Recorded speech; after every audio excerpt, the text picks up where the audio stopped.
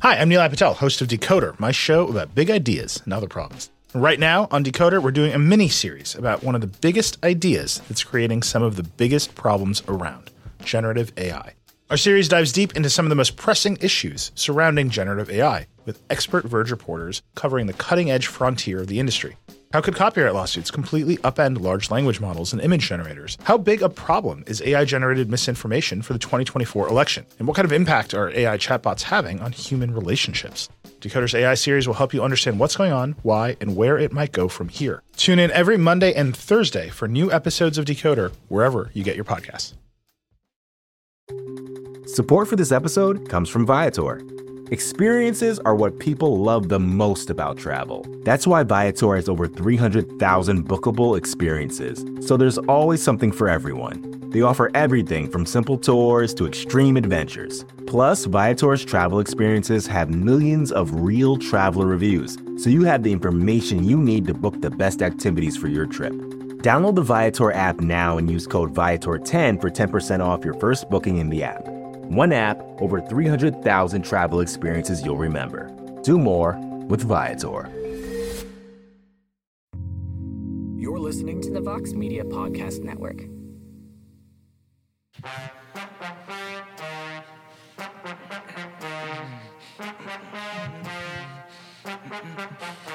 Mixed martial arts. Mixed martial arts. How do we like our martial arts? We like them mixed.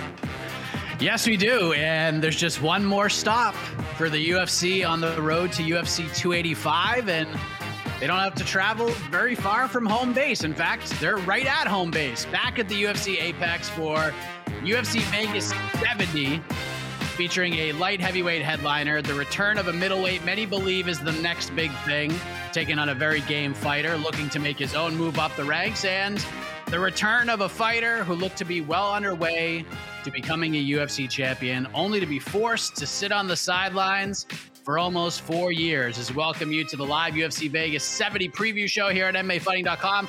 I am Mike Heck, happy to be joined by the wonderful wordsmith himself, Mr. Shaheen Al-Shadi. Hello, sir. What's going on, guys? And Mr. No Gray Area, takes that are just so spicy, Woo! Mr. Jed Nishu. How are you, Fight buddy? week, yeah! Oh my goodness, guys, this card's so good. Casey got me hyped up in the pre-show. Let's go. Hey, Jed, we're down to 11 fights. I mean, if we lost like 6 more, that would be great. We can get this to a tidy 5. This would be a pretty good event. Yes, over the last 48 hours, we lost Jose Johnson versus Garrett Armfield, and then Brendan Fitzgerald announced at the weigh-ins that Haley Cowan versus Island Perez no longer happening. So we are at a nice tight 11 fights. I'm actually a little bummed we lost the Jose Johnson fight. Not because that fight, like I super cared, but I did have a bet on Jose Johnson because he's like a foot taller than Armfield. And so it was just going to be really funny to watch that fight happen. So a little fight circus for us in the UFC. Well, there you go. But gentlemen, it is great to have you here. Shaheen, we'll start with you because, look, we're just being honest here. Most people are eyeballing next Saturday's pay-per-view, the return of John Jones, making his heavyweight debut against Cyril Gane. We have this go-home show, UFC Vegas 70, main event, Nikita Krylov versus Ryan Spann. Krylov looking to make it 3 straight. Spann looking to do the same, but technically this would be looking for his 2nd straight win since, as he put it, actually training and giving a full effort. So thoughts on this main event at 205 pounds? Oh wow, my internet suddenly got really bad. That's great. That's clutch. It's an Apex main event. I'll say that it's not. I can understand why this is the main event, right? Because this is the full chaos clause in effect. We know what we're gonna get with this matchup. We're gonna get fireworks. We're gonna get something very explosive and probably ending very quickly. Like that's Nikita Krylov. Anytime he goes into a fight, you just can expect the weirdest, wildest thing possible. And then Ryan Spann, I mean, he's a true get-got fighter, and especially now since apparently he tries now. So that's really helpful as well. So ultimately, like I can understand why this is the main event, right? Like this is just going to be a very fun fight. It would be incredible, frankly, if this isn't just a good fight to watch, an entertaining fight.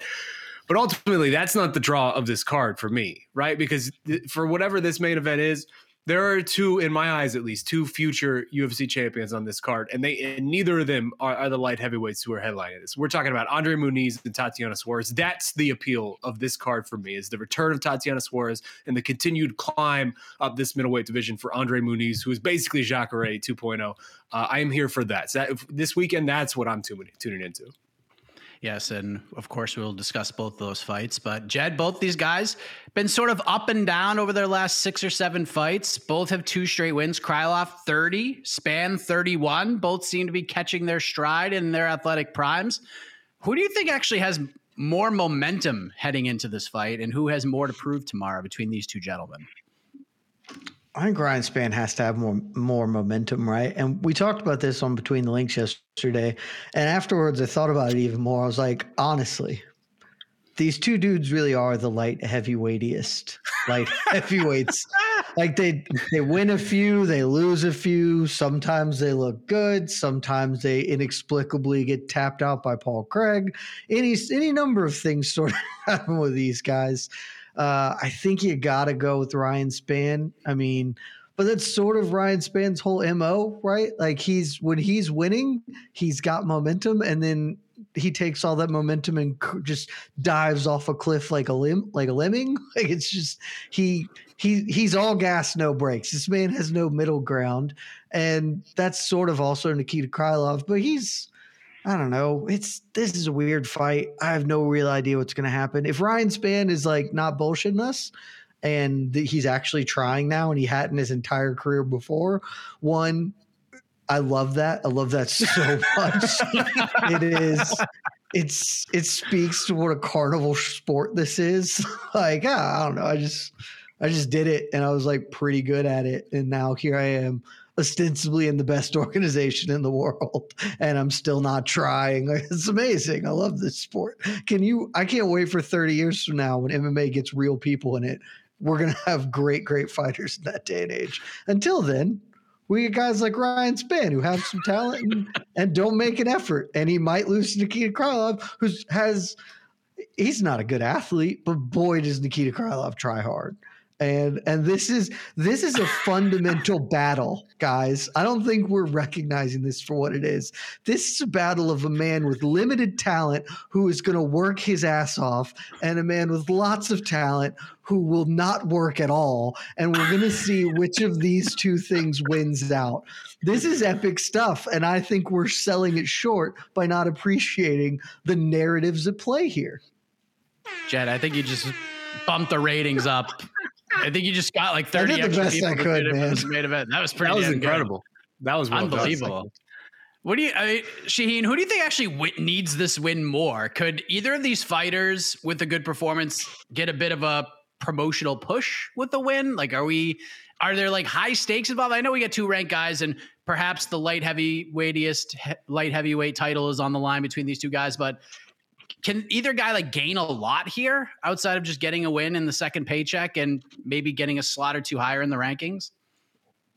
God, a show or 2 ago, I had proposed some sort of like new league that we build with some rich benefactor where we give the legends retiring in the sport, we give them fights they're going to win against cans, but we also put like weird fake belts on the line for every fight.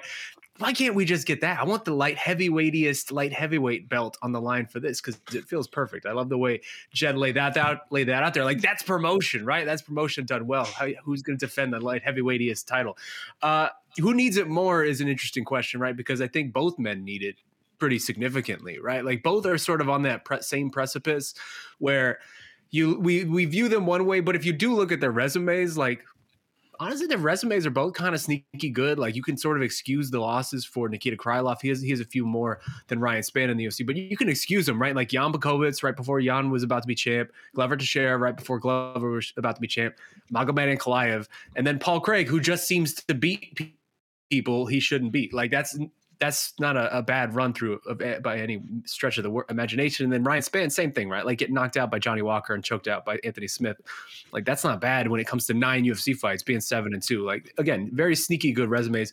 I think both are on that same precipice where a win in a situation like this, where you're the main event, and this should probably be a very fun fight again, kind of can bump you up into that conversation where all of a sudden we've been talking for a while about how wide open 205 is and the fact that anything kind of happened in this division. I mean, we saw Jamal Hill go from like number 10 to number 2 or number 1 all of a sudden in our rankings, basically overnight. So anything kind of happened. I think a win puts either of those guys in that conversation with the same type of level of like a Johnny Walker conversation now, where you're maybe 1 fight away, maybe you're 2 fights away from fighting somebody that actually matters and someone who can get you somewhere in this division. So who needs it more? I think they both need it, frankly. Jed, both guys can finish. Both guys have been finished a few times as well. Both right now in their respective careers appear to be on the trying train. And I feel like we're on the same page with this one. Like if this one ends really quick, I feel like the headline will be MMA Fighting reacts to Ryan Spann's quick knockout. But if we get into 3, 4, 5 championship rounds, I feel like the narrative changes to Nikita Krylov just kind of beats the hell out of Ryan Spann. I think Krauss is better equipped for the later rounds. Do you feel the same, or do you look at things a little bit differently?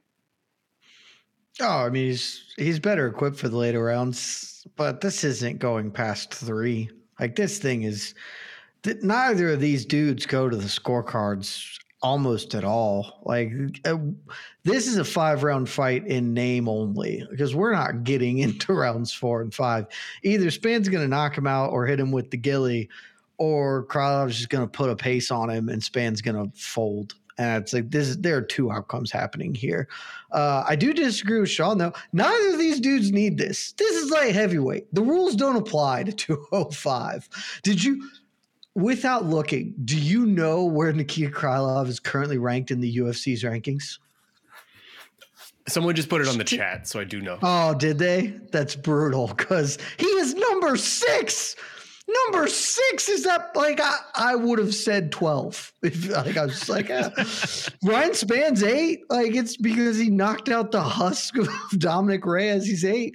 Like, if Spann wins this, he's probably going to be a top 5 light heavyweight. It's insane. It is absolutely insane.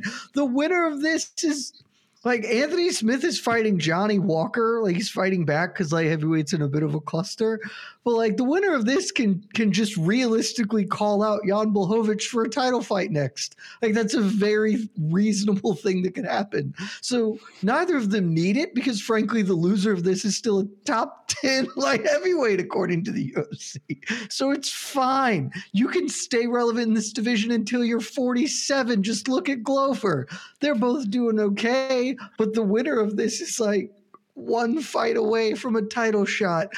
Burn this division to the ground. They're both also like they're only like 30 years old, right? Like this is a division. Oh yeah, they're here forever. Men. Like they got a long way to go. They're going to be doing this for another. They're not even in their primes yet, and Krylov's been fighting for like 15 years. Like we're golden. Neither of them need this. If you just hang around long enough. This is the same. We could have this exact same conversation about Jan Blachowicz like 7 years ago. It was like, he's sort of a top 15 dude because this weight class is trash. And if he just hangs around for long enough, he'll get a title fight. And look what happened. He did. That's how it went. Like, they're fine if they lose this. Just keep being here. The best ability is availability, and nowhere is that more true than women's bantamweight and men's light heavyweight, baby. Oh, man. Shaheen, right now, Nikita Krylov is the minus 170 favorite. The comeback on Ryan Spann is plus 140. I do feel like this will be fun while it lasts, Shaheen. Who gets this one done? Do the odds makers know that Ryan's trying now, though? Like, are they taking that into account? Because I think that's baked into the price. Yeah, man, I don't know. I think that's baked into the price. I'll go Spann because I think Spann's on a nice run right now. Again, sneaky good resume in the UFC, 7-2. Like that's not bad by any stretch of the imagination. And the 2 he loses, I think those could anybody can get knocked out by Johnny Walker. I'll go Ryan Spann. I don't feel super strong about it. I think the full chaos clause is going to be in effect for this fight for however long it lasts. It's a total coin flip, but I'll go Ryan Spann. I feel good about that. Jed, what say you? I'm going Ryan Spann largely because, well, one, if he's trying, he should win. But Krylov just is not a man who cares too much about his own health. And Ryan Spann's a pretty dangerous dude to be super reckless against. So this will actually be a really fun fight. Like for whatever I've said about it, this is a fight that I will be excited to go and like watch it happen. I'm not fully. I wouldn't be. That's a glowing endorsement. Well, look, I mean, come on. Like a lot of other fights in this card, I am not excited to see happen. We're going to talk about a couple of them coming up.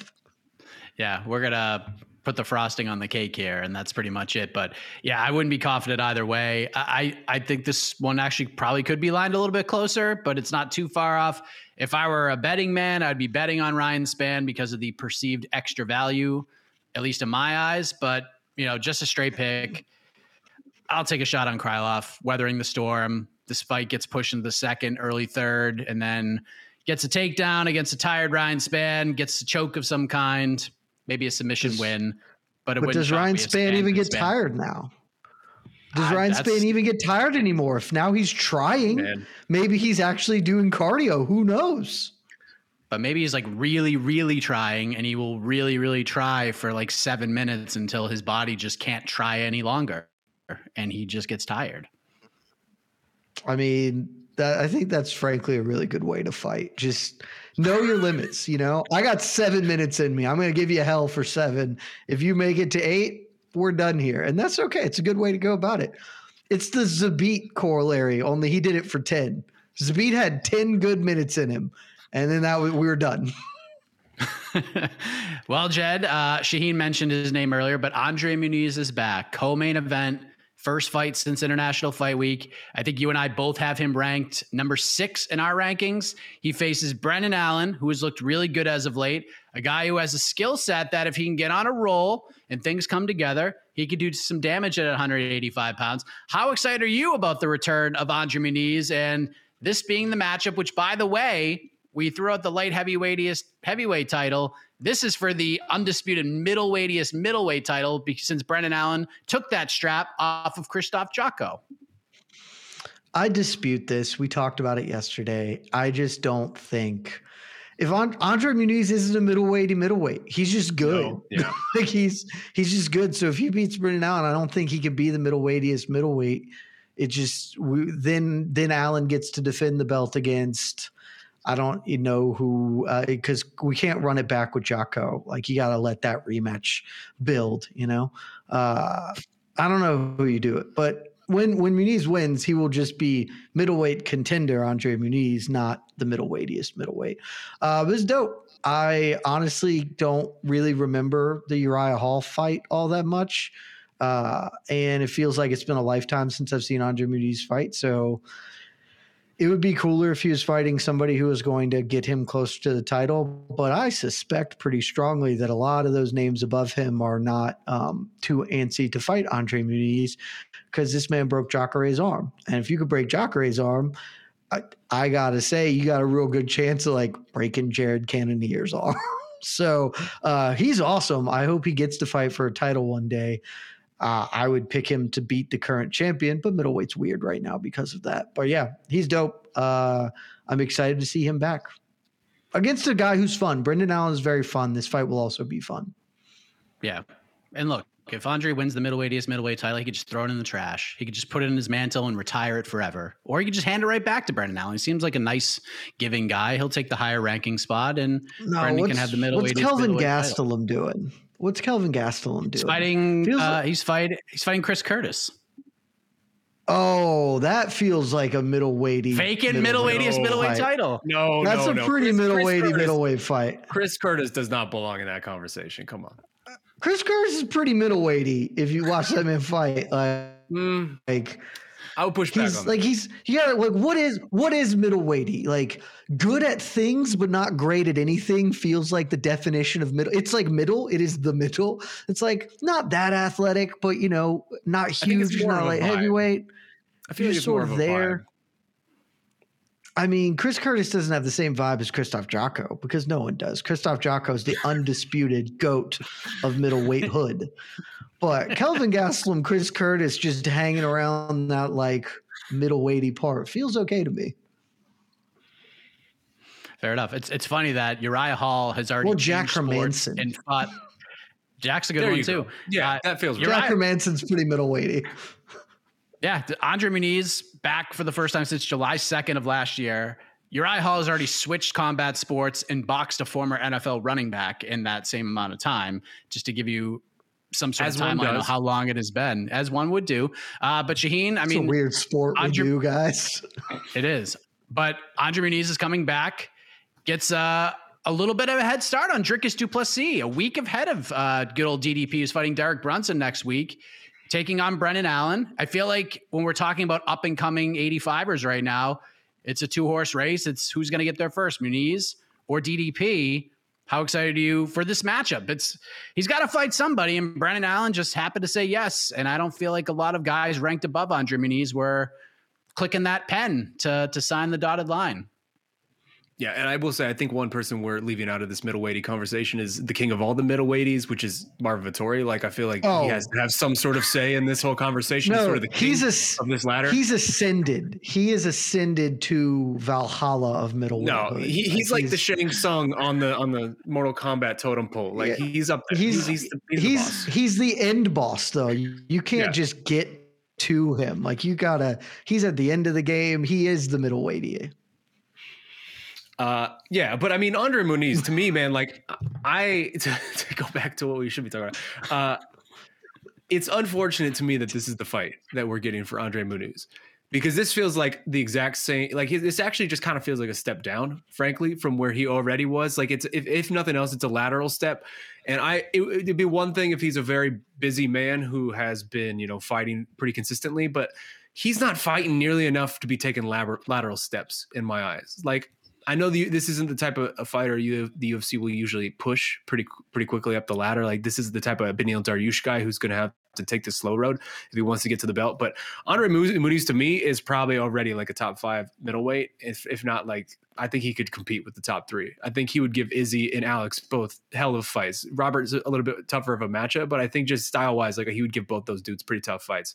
I have so much confidence and belief in Andre Muniz and the potential this man has, and just what he can become here at 185 if he gets the right path. And Brendan Allen, to me, for as fun of a fighter as Brendan Allen is, and he still has a lot of potential, Andre Muniz should be fighting more upwards than this. But maybe this is the fight that he needs to sort of reintegrate himself back into the division. As you said, Jed, it's been a long time since we've seen him. It's been almost a year at this point.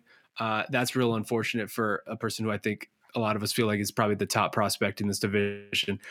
So hopefully this is sort of the one that can launch him, leapfrog him into that conversation where we're talking about real, actual, main type of fights with Andre Muniz. Because again, I have so much belief in this man's potential. You go out there and you break Jacare's arm, even if it's an old man Jacare, you cannot overstate how impressive that is. This man to me is Jacare 2.0 in this division, and I just can't wait till he's in the real conversation rather than this sort of thing. Oh, don't put that evil on him.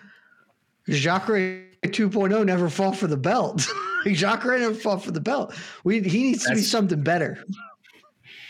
But he was a Strikeforce champ. Like, he had good opportunities. He just got to the UFC a little late, and he was kind of a little old by the time he got to the UFC.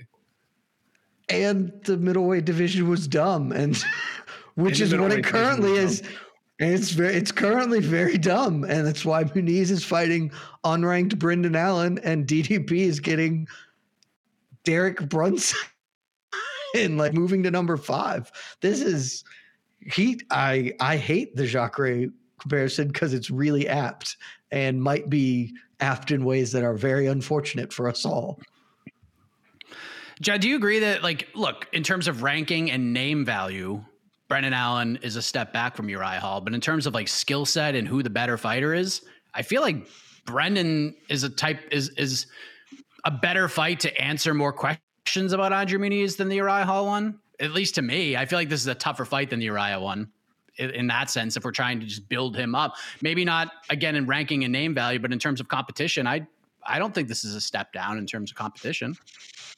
I don't know. I mean, it's really hard. Brendan Allen's certainly a more consistent fighter than Uriah Hall, but Uriah Hall is a wild card, or at least has been through his career. I mean, dude floored Gegard Mousasi when Gegard was probably at the best that he has ever been. So this fight doesn't appeal to me too much on the merits. I mean, it's a quality fight. Brendan Allen's a fine fighter. I think the things that Brendan Allen is best at, I think Brendan Allen is a good grappler, and that's like where he makes a lot of hay. He's probably a better striker than Andre Muniz, but I kind of just don't think that matters. And it's like, okay, well, you can't really play on the ground with Andre Muniz. That just isn't a path to victory here. So it kind of feels like we're learning the same lessons, albeit maybe Brendan Allen's a little more consistent.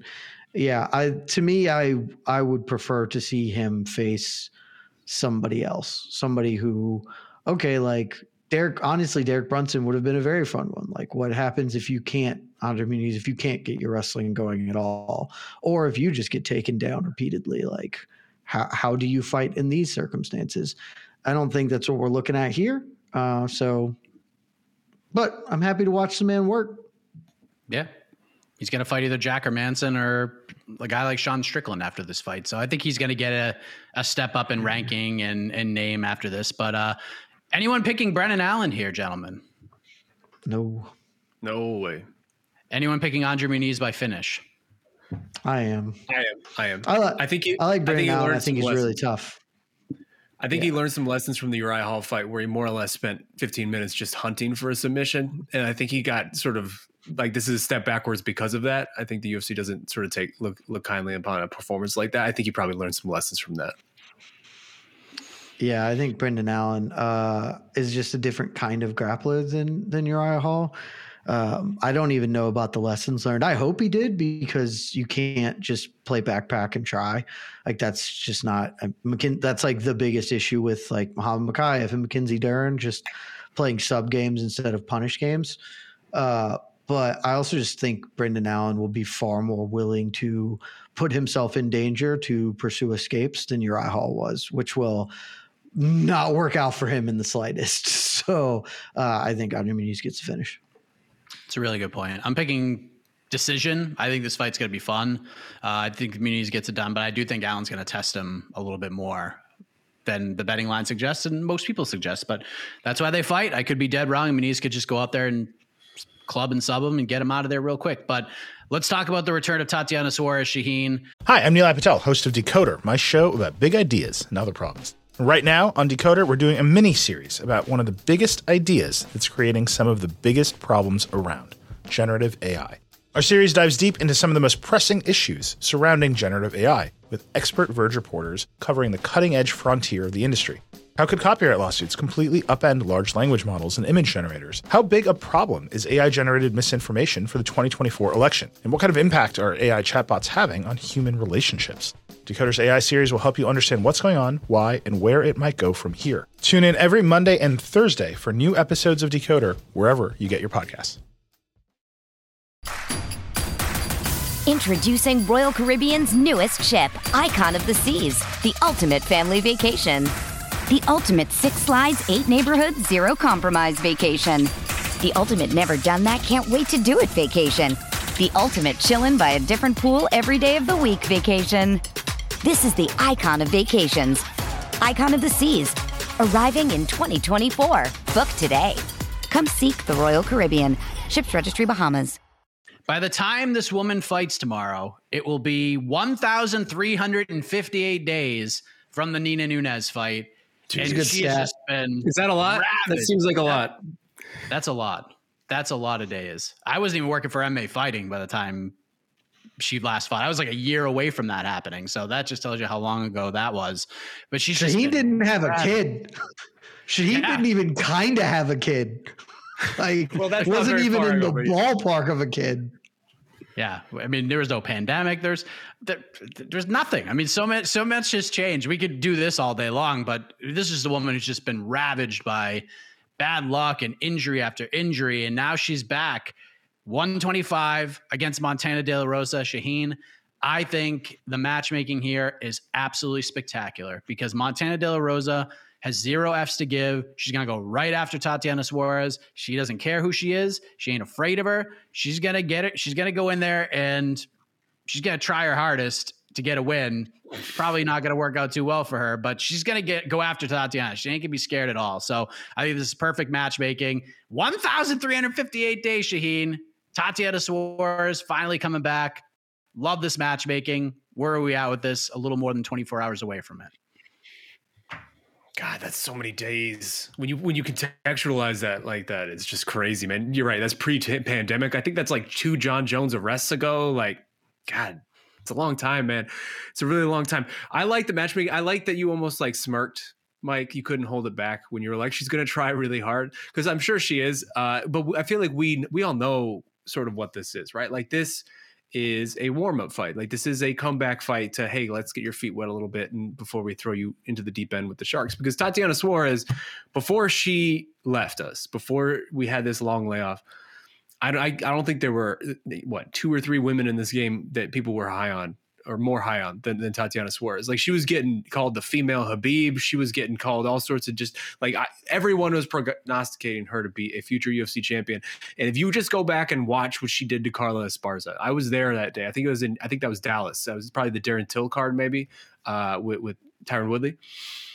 That was unbelievable to watch. She took Carla at her own game and destroyed her with it, like surpassed her on a completely different level. We always hear there's levels to this. She was like 4 levels above Carla when it came to the wrestling and ground and pound and just all of that. Like, it was a masterful performance over a woman who eventually went back to regain her title using that strategy, more or less. We're not going to talk about the Rose fight. So Tatiana Suarez, to me, if I picked her on one of our shows earlier this year to be someone who's going to be a champion by the end of the year. It's just a matter of health for her. I still fully believe if she is able to stay healthy and compete consistently this year, like, this might be the year we finally see it happen. Maybe that's foolish. Maybe that's silly to say, considering her history and just the fact that we haven't seen her be able to consistently compete for so long. But man, if we can get a healthy, complete Tatiana Suarez back in here, like, this makes the women's divisions, so, like, which are already right now, like 125 is very interesting. Whether it's 125 or 115, whichever direction she wants to go, it makes it so infinitely more compelling just by injecting her into this mix. Because I think she could beat either champion if she's right. If she's on her best day, she could just become champion in either division she wanted to right now. That's how highly I think of her. Like, we were calling Muniz Jacare 2.0. Like, Tatiana Suarez is Carla Esparza 4.0. Like, she is just bringing a level of wrestling and ground and pound and just submission mastery to this division, or grappling mastery to this divisions that just does not exist right now. And I'm really excited for it. I hope this is the one. I hope this is the real time where we get her full, where we get her healthy and able to compete for consistently. Jed, in a 7-day span, we could see Tatiana Suarez fight, Jake Paul and Tommy Fury fight, and John Jones freaking fight. 2023, just a wild year, is it not? Tatiana Suarez coming back. This is such a big. This is the most interesting storyline of the weekend, is it not? Suarez coming back. Like, this is what most people are focused on, I think. It's a good question. I don't know. Maybe. I gotta say, it's not that interesting to me.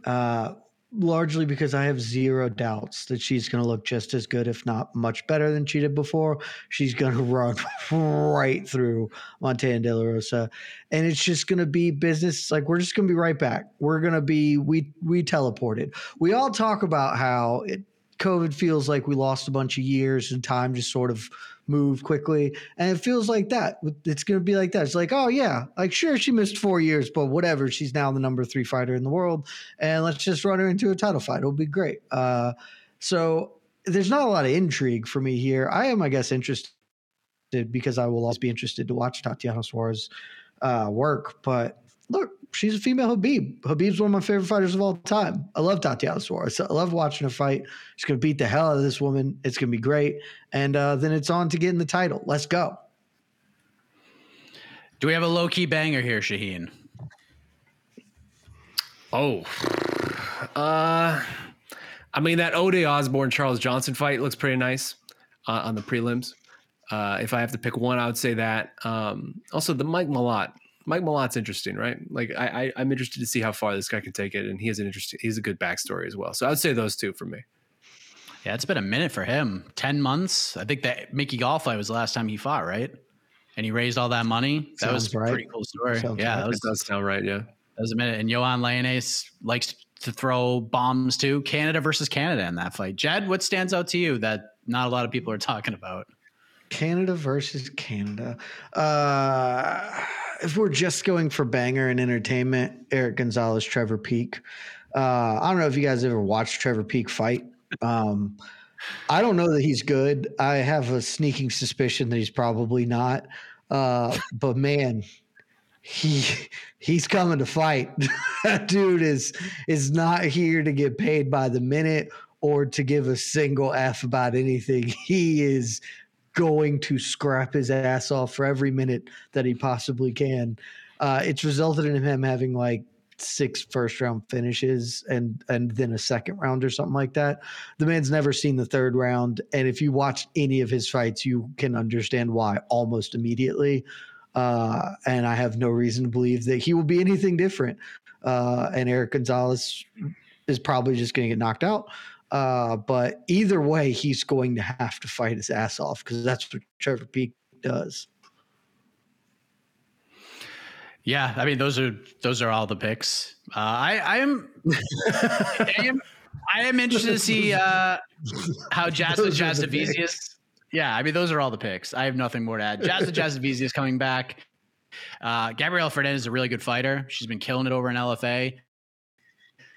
She likes to in there and finish fights, and Jazz had a tough go in her last one. So curious to see how she bounces back, and if she wins, the way she will promote herself after the fact will be a lot of fun to watch because no one will promote Jasmine better than her.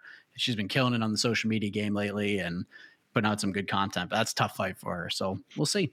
I guess, Casey, do we want to take a couple of questions? We can take a couple. We have a little bit of time. Yeah, we do have another preview show coming up immediately after this. Talk about Jake Paul versus Tommy Fury. So stay tuned. Are we not going to talk about the best fight this weekend? That's right. We didn't talk about the Duff Man. He's back. I wasn't even talking about the Duff Man. No, I thought you were talking about Yaroslav. There is the Duff Man. Well, we got that too. Yes. We got Bellator 291. Yeah. Bellator 291. I feel like we should at least talk about that. Yeah, Yaroslav Amosov versus Logan Storley. I'm no longer willing to say it's a better card, Casey. How about better main card? I understand that it's different structures. You don't have to watch every when the fight. When the UFC was rolling out 13 fights, I was willing to call Bellator the better card. Bellator has twice as many fights now. I'm not. It's tough, but it has the best fight of the weekend, like bar none. Yeah, but it's got to be paced like a BKFC card to start. It's just got to be boom, boom, boom, boom, boom. Half these fights. Like, look at these fights. Look at the matchmaking. Look at the Irish fighters are fighting. It's for the most part, it's like minus 800 favorites are just going to go in there and crush in 90 seconds. And then by the time Thompson and Amanda Guerra finish talking, the two fighters for the next fight are already going to be in the cage getting announced by Michael C. Williams. So 18 fights are going to fly. 13 of them, if they do all of them on the prelims, they're just going to go boom, boom, boom, boom, boom. It's wild. Like if you're in the arena, they don't even do the most transparent garbage. I mean, the Irish crowd alone will make that the best experience of the weekend. For sure. As media members, we're not covering those early prelims for Bellator. It's a different thing. It's for the hometown kids, those type of fights. But I mean, maybe it'll be a good sick little finish. Like I'm happy Norbert Novenyi is coming back. Yeah. There's some good solid fighters on it. Magomed Sharapov's back. Norbert Novenyi Jr. is back, who hasn't fought in like 3 years, but he was one of the best up and coming prospects in the sport before he got injured and COVID happened. So yeah, I mean there's some good little storylines on the prelims. And also, how about and some squash matches. Yeah. Oh, there'll be plenty of those. Probably both of those fights that I just mentioned. Picks for ONE FC. Who's main event? John Lineker, Fabricio de Andrade. Hopefully this goes clean. We don't have to feel pain watching a replay. Who's got a pick here? Anyone picking John Lineker to get this done? Anyone picking Fabricio de Andrade to get it done? I'd pick FDA. Just Same. He wasn't beating the hell out of him, but he was winning that fight before the low blow. And you can't ever count John Lineker out because that man is tougher than a $2 steak and he chucks hammers. But right, we saw this fight very recently, and even though the finish was odd, we didn't get a definitive finish. Feel like we could kind of extrapolate from that who the better fighter in that fight was. Yeah, I agree. I got Lineker all day. I love it. I hope just fire rib roasters. Yeah. Let's go. How mad is Jed that Darren Till is still 15th in the UFC's rankings? That says everything about middleweight. I think it speaks more to Darren Till and his incredible ability to fail upwards. Just one of the most heroic upward failures of all time. Him and Kelvin Gastelum just doing it big. Yeah. Who has he ever beaten? I don't know that you can throw Kelvin in that. I feel like Kelvin has the legendary fight with Izzy. That alone is like infinitely more than Darren Till has been able to put forward. He lost. He lost that fight. It was a great fight. He lost. We were there. It was amazing. It was a great fight. We were there. Case that was amazing. Mm-hmm. Who has he beaten? Other than blind, old Michael Bisping, who has that man got a win over? Darren Till? we talking about Kelvin Gastelum? Who no, we're talking about Well, the question goes for either of them. Yeah. Darren Till's best win is old Donald Cerrone. I have said this on this program, on some programs here before. His best win is Donald Cerrone, which is just bad. Yeah, it's just not what you want. But be your best win. But Darren Till is so good on the mic. That's all that matters. That's all that matters in this sport. Yeah. So is Dricus du Plessis. He's so good on the mic. You guys the whole fighting part is so not important. Guys. You guys remember when Darren Till was going to be a 3-weight world champion? I remember. Pepperidge Farm remembers when Darren Till was like, I'm going to win welterweight and middleweight, and then I'm going to win light heavyweight. And his best win remains Donald Cerrone. He was the favorite in the Woodley fight. Everyone was picking him. I remember that. It was, and then he got killed. Wait, who won between Darren Till and Kelvin? I can't remember. They haven't fought. Oh, they haven't fought? Oh, no, they did fight. They did fight. It was Darren's like Till won, didn't he? Oh, Till won like a bogus splitty. He won like a bad split decision over Kelvin Gastelum. That's right. Yep. I was there for that. That was it was a bad fight, right? Was it a good fight? It was a fight. No, it was not a bad fight. It was a fight. It was a fight. It sure was. All right, okay. That was the co-main event of that card, wasn't it? Of 244 before the BMF title fight. I think that was the co-main event. Oh, jeez. Good God! Yikes! What a dumpster fire of a. Yes, it was. Yes, it was. Man, that's a hell of a card. Looking back on it, you got Derek Lewis, Blagoy, Vinov on the main card. Also another split.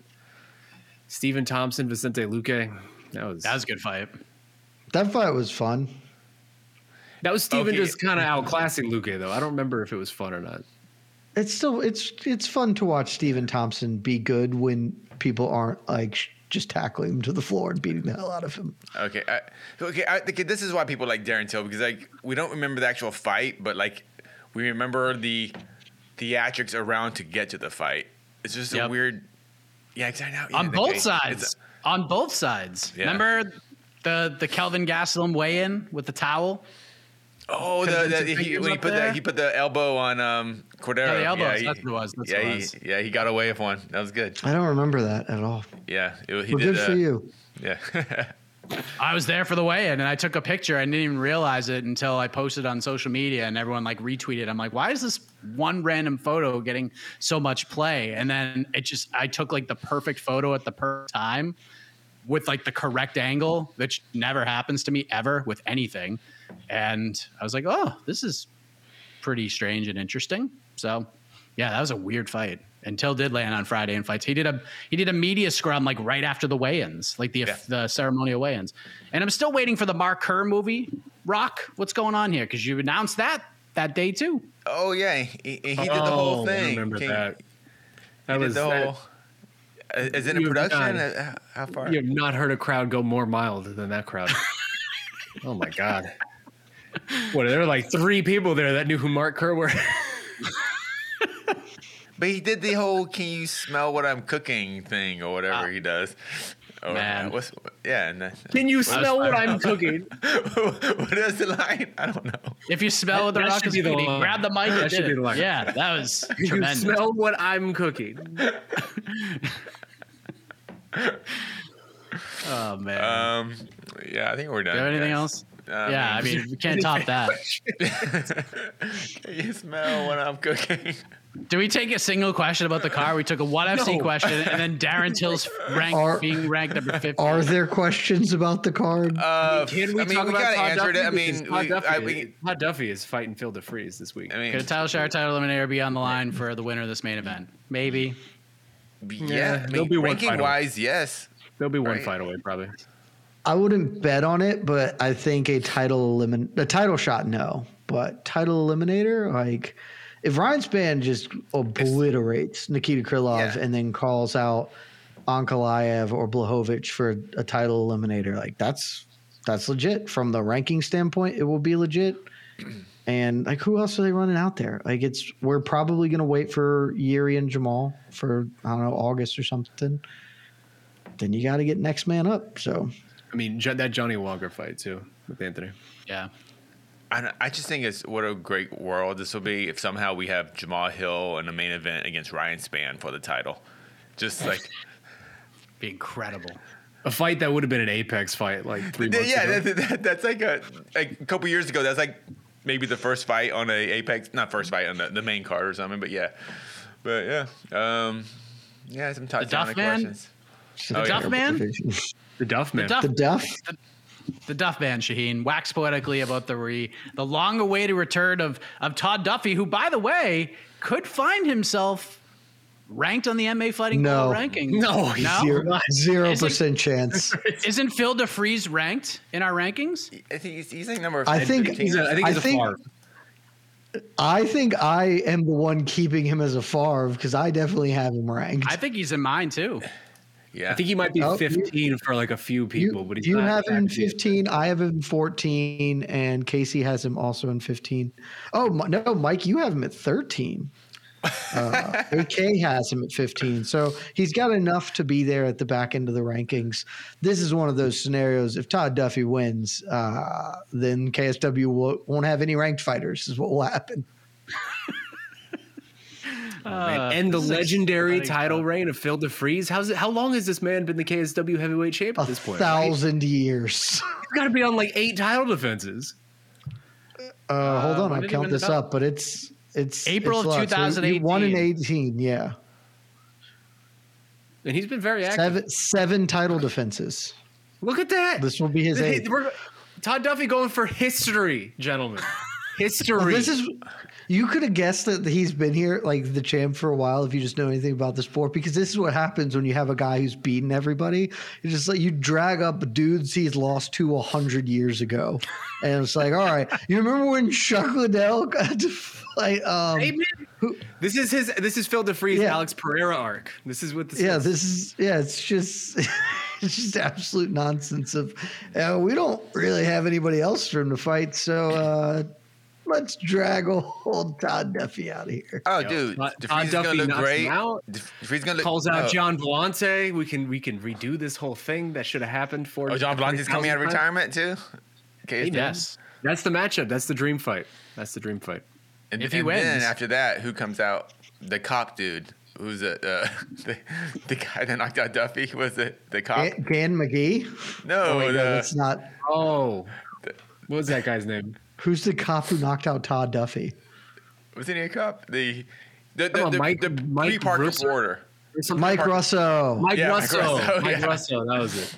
Before Oh we had man, I Parker Porter. forgot about Mike Russo. Can we do a damn on Mike Russo? Was that the doink? Was that the Yeah. doink knockout? Yeah. the Okay. point. Yeah. It's man. Todd Duffy is responsible for maybe like the third or fourth best photo in MMA history. Him throwing that punch against Frank Mir, where his arm, he's throwing a right hook and his arm is literally just this way and his left is over here and he's just diving at Frank Mir. It's one of my favorite photos. It's like Randall Plex photo, Todd Duffy. Just the funniest thing I've ever seen.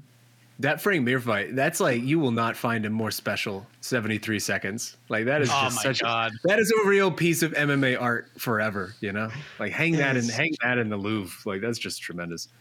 That was like a random Wednesday or Fight Thursday card, wasn't it? San Diego, I think. Yeah, it was like that day. Yeah, it was a Wednesday night. That fight was insane. God. Absolutely insane. Josh Thompson, Tony Ferguson was the main event, co-main event, and Holly Holm, Marion Renault. Was that Holly Holm's first fight on that card? No, second fight. That was her second fight because she fought Pennington in her first fight. That's right. Yeah, that's right. Oh man, who knows what these glory shows days are of Tony Ferguson? The glory days of Tony Ferguson. What a wonderful time that was. Oh, we had to bring up Tony Ferguson. Huh? Hey man, he annihilated Josh Thompson. That was nasty. Yeah. All right. I wish I could good. put this photo in the YouTube chat so people could see it in case they haven't. God, it's the best. The photo of Todd Duffy. I put it in our Slack. I'm sure if you Google Todd Duffy, Frank Mir images. Photo. It's the best freaking photo of all time. Oh my god! You know what? I haven't seen that photo in a while. That man's a professional fighter. Oh my god! It's incredible. Is that the punch that led to the knockout? Yes. Yeah. Yes. Right. He gets knocked out 2 seconds later. If you can guess why. It's unbelievable. Big giant meat club. Big meat club coming for your head. I guess. God, I love the Duff, sometimes man. photos are deceiving, but that's how it looked. That's how it actually looked. It wasn't like this is a weird moment. This is not an angle where it's like he is doing exactly what you think he's doing. Did Todd Duffy's career, did it end up being a disappointment? Did it overplay what we thought, or did it end up just being exactly what it should have? So it was definitely exactly what it should have been, but it wasn't disappointment. That's what I feel like. Well, because we were all idiots and we just saw this guy who looked great getting off the bus, and we were just like, oh, this was also the real thin days at heavyweight when it was like Kane, and that was it. There's just nobody was good. It's just like, okay, young guy getting off the bus, blowing the doors off Tim Hague. All right, 7 seconds, baby. 7 seconds. Like the 7-second KO. This big dude, and then immediately we're like, oh, actually, no, this fat cop is gonna knock him out. On that note. What a show. This might be the most random preview show. Yeah. This is the most random preview show of all time. We went all over the place. We talked the fights, but KSW Todd Duffy could be a really fun chapter in his biography down the road. Do you think there's a market for a Where Are They Now on Mike Russo? Because now I really want to find out. I was about to say, yes. Shaheen, let's work on our little retrospective video on Mike Russo. I'm down. I'll start He's definitely just a cop in Chicago. Also, I just learned this now. I guarantee you guys did not know this. Mike Russo fought in Pride. No, he did not. Yes, he did. Nobody knew it. In Japan, he fought Karatanov in Pride. What it was the Pride hell? 33. It was the Vegas one. Oh, the Vegas. Yeah, that was one. the All Nate right, Diaz Goldman fight. Yeah. Oh, I just pulled up his thing, and like in the top of his Wikipedia, it's like fought in Pride. It's like that's a lie. That cannot be true. Oh my god. Oh man. What a run here. Frank Trigg, Mizaki, Karatanov, Russo, and then you got Sokochu, Shogun, Nick Diaz, Hendo. God, what a card. What a card. All right, guys. All in. All right, we are done. Stick around. New link. Hit your mic. Jake Paul, Tommy Fury preview show coming up next. Thank you. I'm having a great time, guys. You're listening to the Vox Media Podcast Network. Survivor 46 is here, and so is On Fire, the only official Survivor podcast, and we have a twist this season. The winner of Survivor 45, Dee Valladares, will be joining us every week. We're going behind the scenes of the biggest moments, the how and the why things happen, and the strategy and analysis you can only get from someone like me, a Survivor winner. Listen to On Fire, the official Survivor podcast, wherever you get your podcasts.